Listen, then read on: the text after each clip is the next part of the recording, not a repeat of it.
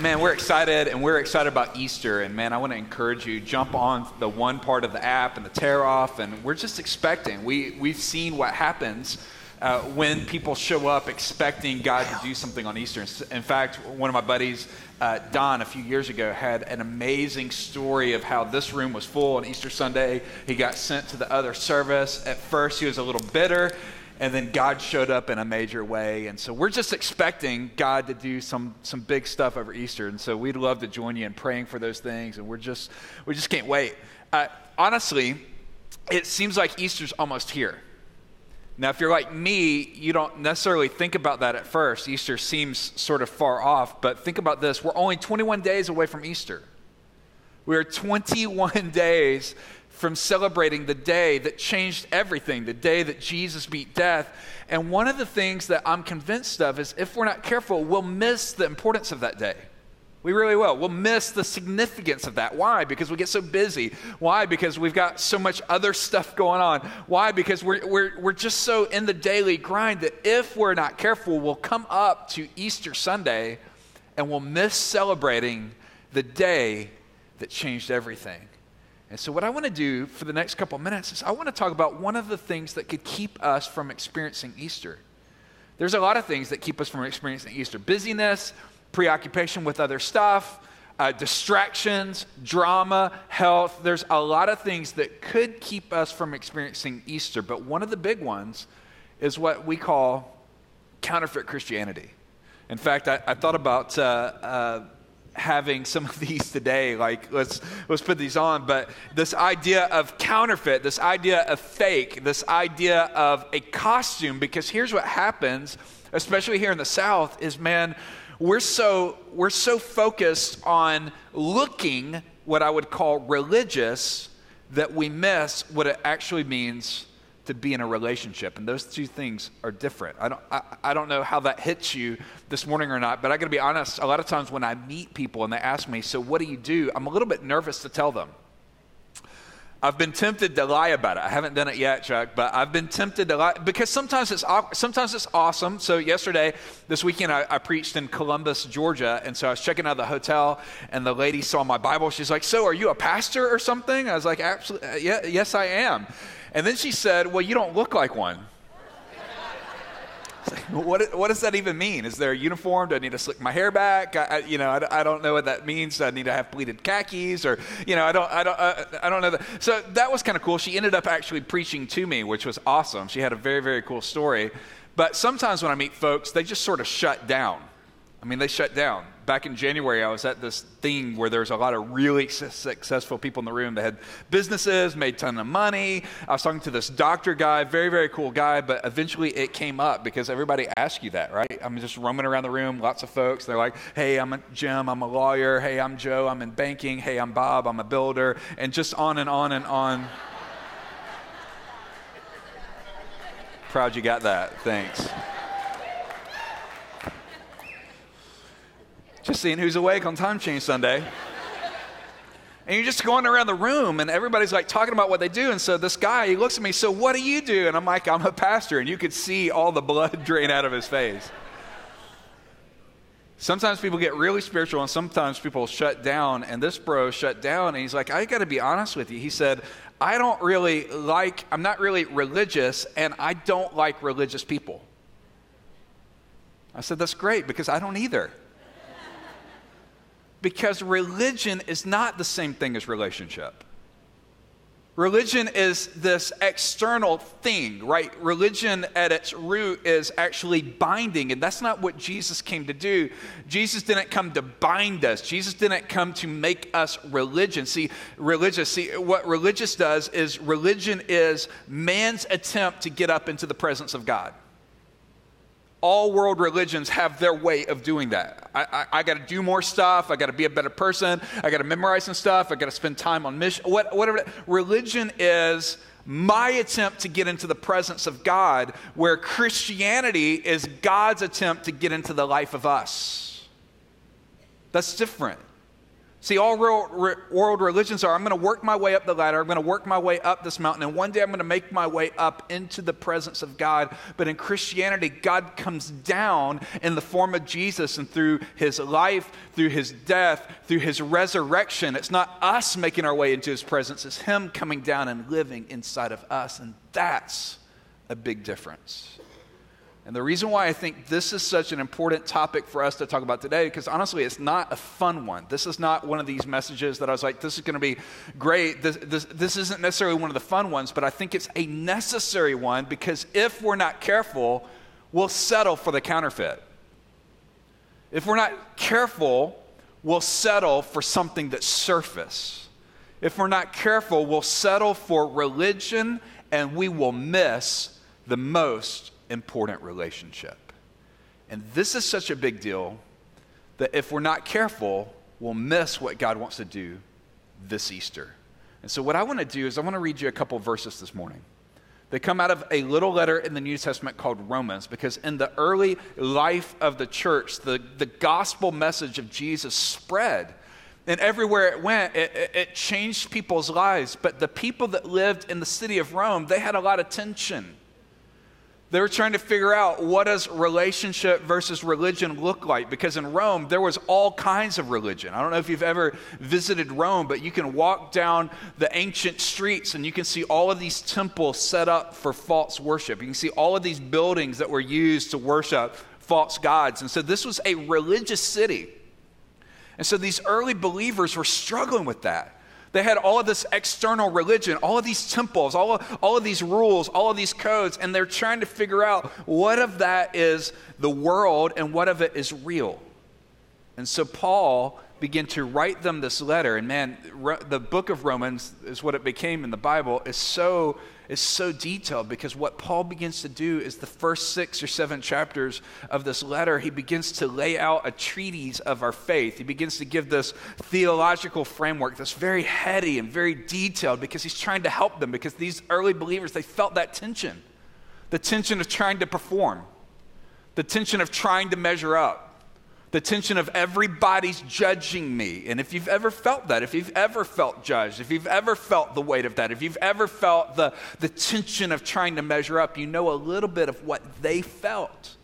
And so by the time you get to Romans chapter 8, which most people call the great freedom chapter, he begins to describe how different relationship really is. And so if you've got a Bible or if you've got the app, I'm going to invite you to check out Romans chapter 8. And if you've got something to write on, something to write with, I'm going to invite you to write down what I call the characteristics of a counterfeit Christianity. If this is such a big deal, how would we spot it in our lives? What would we look for? Because here's what I found in my own life is it's easier to spot this in somebody else, and it's really hard to spot it in ourselves. It's really easy to look at somebody and say, well, they are religious, not relationship, but it is so hard to see in our lives. And so what I want us to do, I'm going to invite you to write these down, or you can track along in the Sugar Hill Church app. And I want us to begin to test ourselves, because again, we don't want to miss Easter. Listen to what Paul says as he writes in Romans chapter 8. He gets to this build-up moment, and here's what he says. There is therefore now no condemnation for those that are in Christ Jesus. This is a big deal. They're living in a culture where there's all of this false worship, all of these false idols. And he says, no. It's not about religion. It's about relationship. It's not about rules. It's about Jesus. And so how would you know? How would you spot this? Sign number 1 that we are settling for a counterfeit Christianity is, number 1, anytime we focus on the external. That's symptom number 1. Anytime we focus more on the external than we do on the internal. And so as Paul writes in Romans chapter 8, there's this tension underneath the surface where he begins to describe this idea of being pulled into this old mentality. In fact, here's what he says in verse 4. He says, in order that the righteous requirement of the law might be fulfilled in us. Now that word law in their day and age could have signified several different things. Sometimes when you heard the word law, you thought about the 10 Commandments, right? This is God's law that God gave. Sometimes when people say the law when it comes to the scripture, they're talking about the book of Deuteronomy, the 5th book of the Old Testament. It was also known as the law. Sometimes when people talk about the law in Scripture, it's the first 5 books of the Old Testament: Genesis, Exodus, Leviticus, Numbers, and Deuteronomy. Sometimes that's the law. And so all of that, regardless if it's the 10 Commandments, the book of Deuteronomy, the first 5 books of the Bible, all of that's a lot. Well, there's a group of people in the early church that didn't think that was enough. It was a group called the Pharisees. And what the Pharisees did is, instead of just taking the 10 Commandments or just taking the book of Deuteronomy or taking the first 5 books of the Bible, they went through and they combed every page of Scripture, and they came up not just with 10 Commandments, not just with the 100. Here's what they came up with: 613 commandments, 248 mandates, 365 sacrifices, for a total of 1,226 things that they were trying to obey. Now, is anybody like me just worn out thinking about that? I mean, I don't know what your morning was like, but man, time change Sunday, rainy day, and then somebody shows up and says, oh, and by the way, there's over 1,200 things you got to get just right. See, here's the mentality of religion. Religion focuses on the outside, and it's this idea. The Pharisees were basically the hall monitors of their day. They made the rules, they kept the rules, they told anybody that broke them. And so their mentality, you got to keep all of this, and if you break just one, then you're out. The problem with that mentality is, man, you could do a lot of stuff on the outside. You could jump through a lot of hoops externally, but just because you kept rules on the outside doesn't mean that your heart has ever been changed.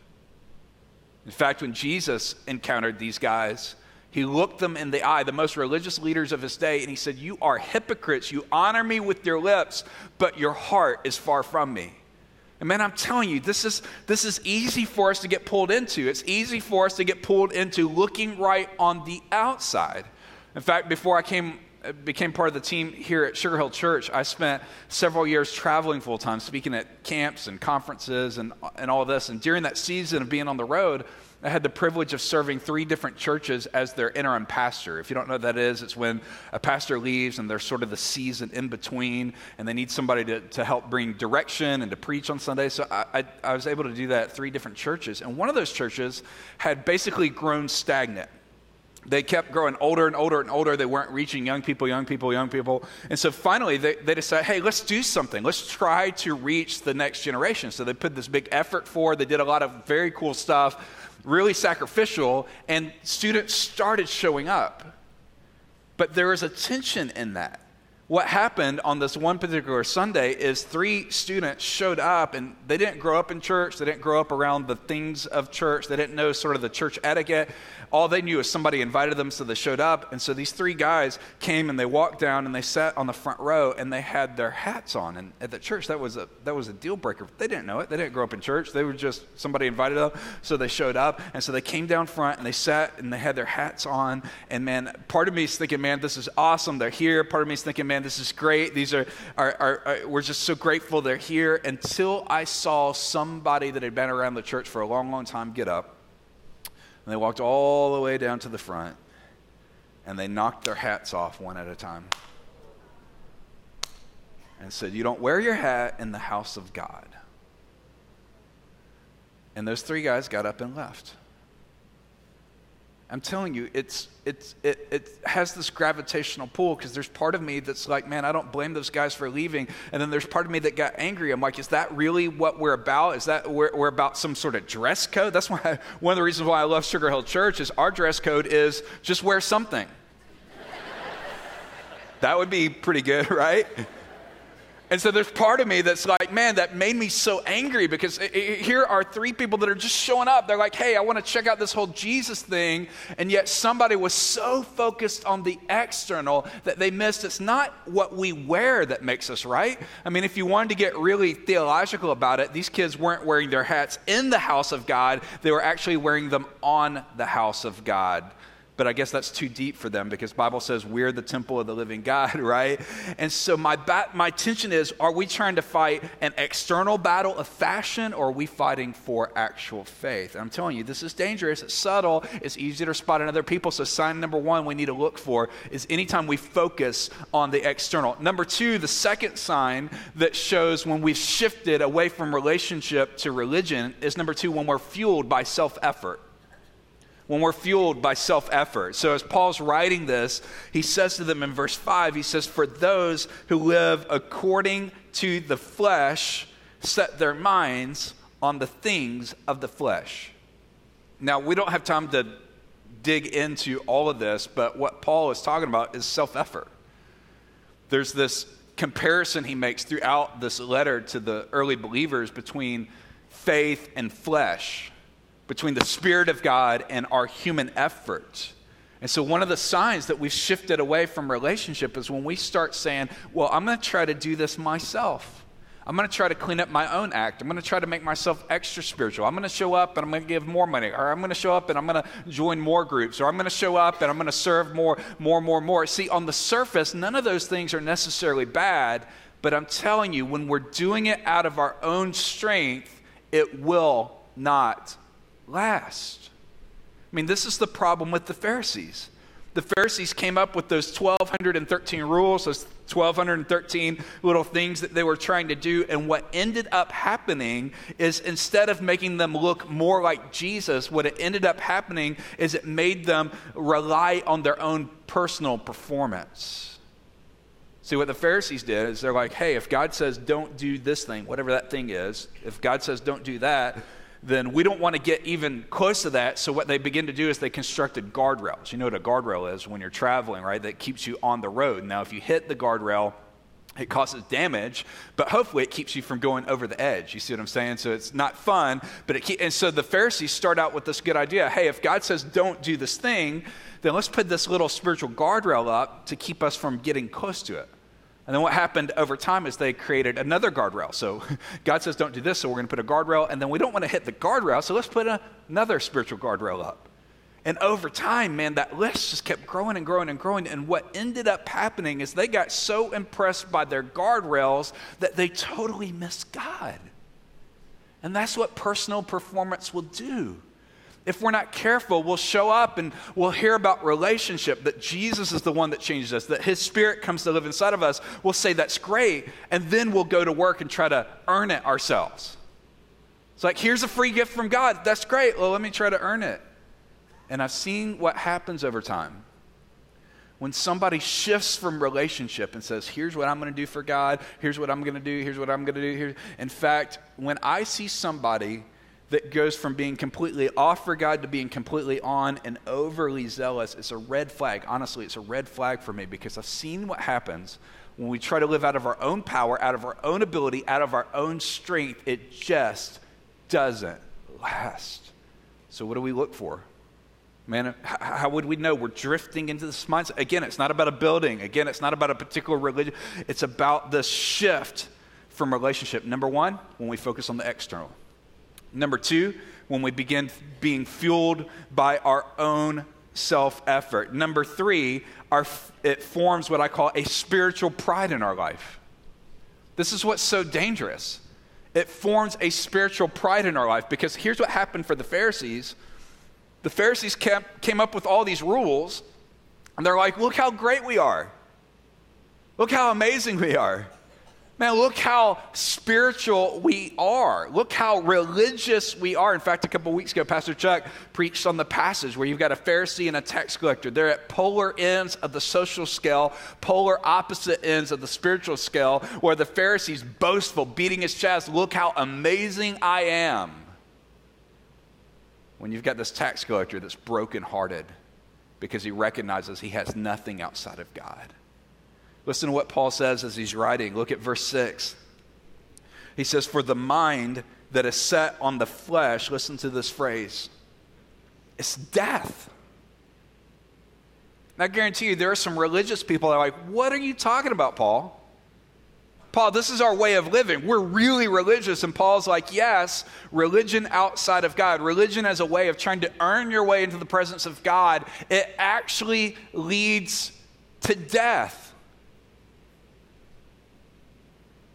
And what happens in our generation is we get pulled into this as well. Again, this is easy to spot in other people. It's hard to see in our own selves. Because we don't see it in ourselves, here's what happens when we get pulled into this religious kind of mentality outside of relationship. Here's what happens. We end up getting judgmental. We're convinced that we're the ones that have it all right, that we've got it all together. And so we begin to spot other people and we're like, man, I can't believe that person. I can't believe that person. I can't believe that person. Look at that person. Look at that person. And what ends up happening is we become judgmental. I heard somebody say one time, if you hate the people that Jesus died for, something's wrong with that. When we get pulled into religion, man, we get judgmental. Here's what else happens. We start keeping secrets. We start keeping secrets.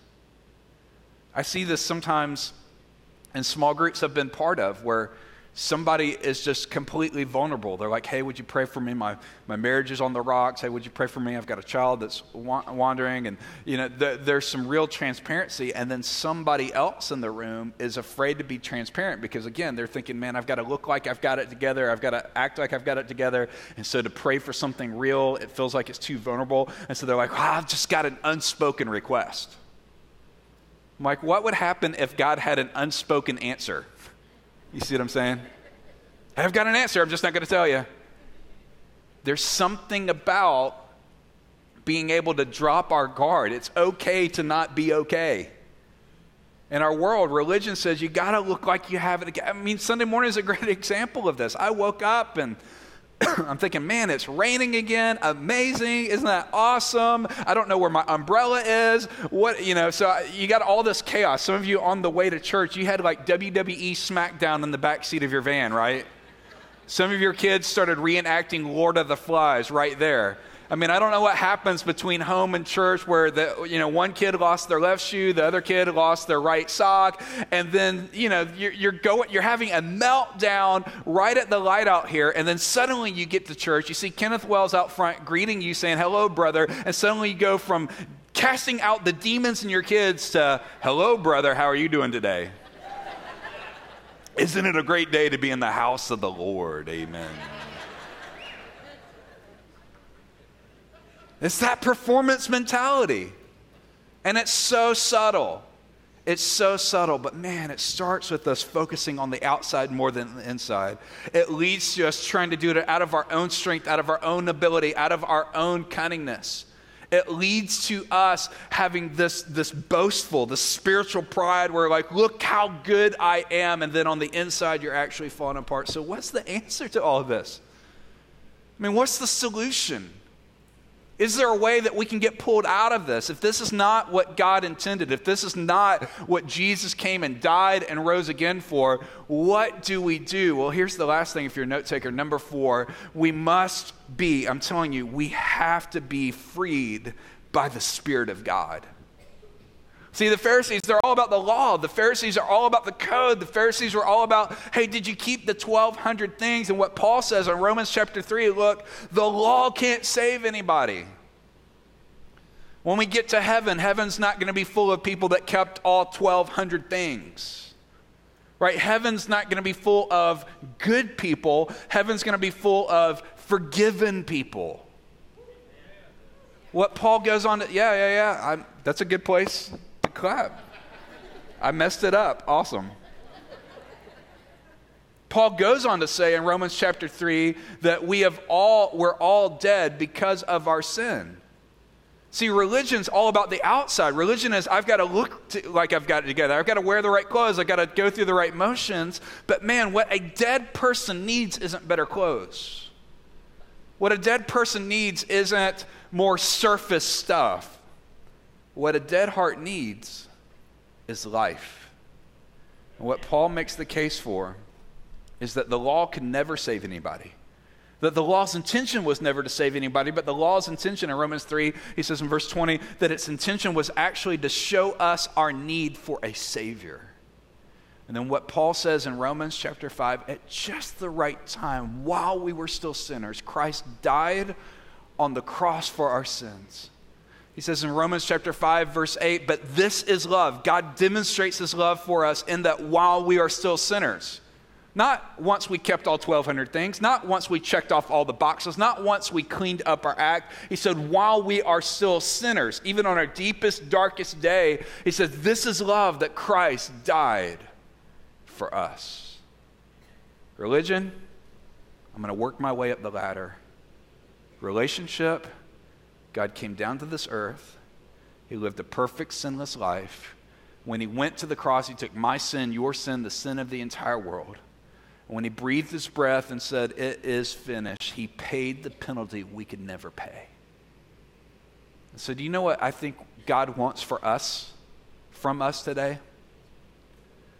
I think all God wants from us is this. Religion is, I'm going to try to be a better person.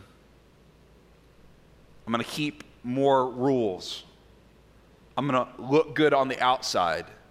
I'm going to carry myself just the right way. I'm going to judge everybody that doesn't do it the way that I do.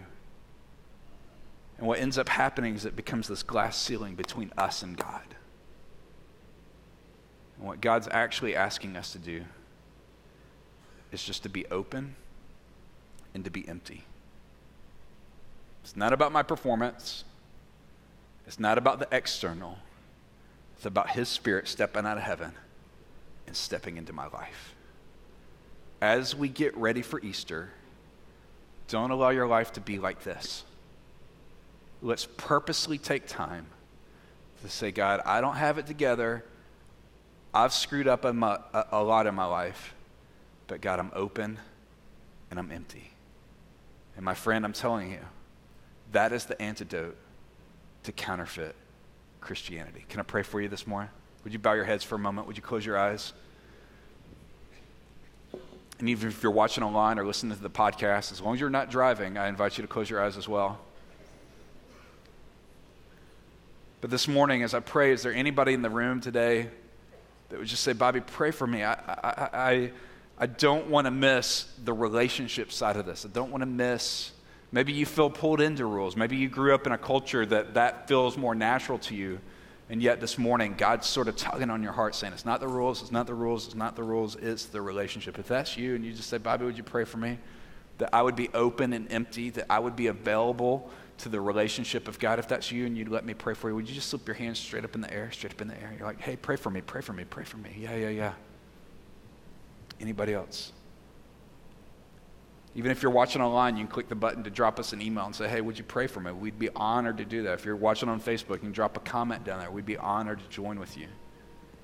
Father, all across this room, I pray that you'd help us to empty ourselves so that we're available for you.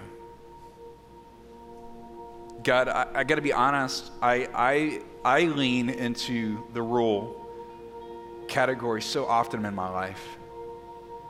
God, help me to be more concerned about what's going on the inside of my heart than what people think on the outside. Help me to be open and empty.